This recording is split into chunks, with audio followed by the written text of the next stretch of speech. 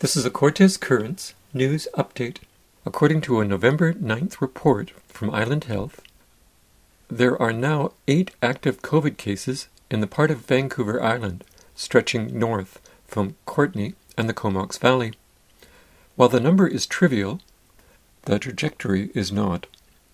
It wasn't so long ago that the reports were of 1 to 3 new cases in a week.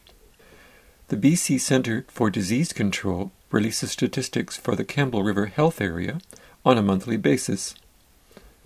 The most current one displays data up until the end of September, at which point there had not been a new case since July.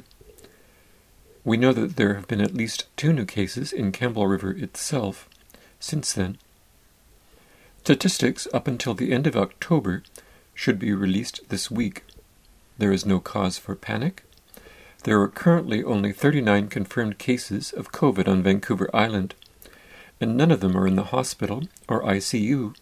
However, the number of active cases province-wide has grown to 4,891.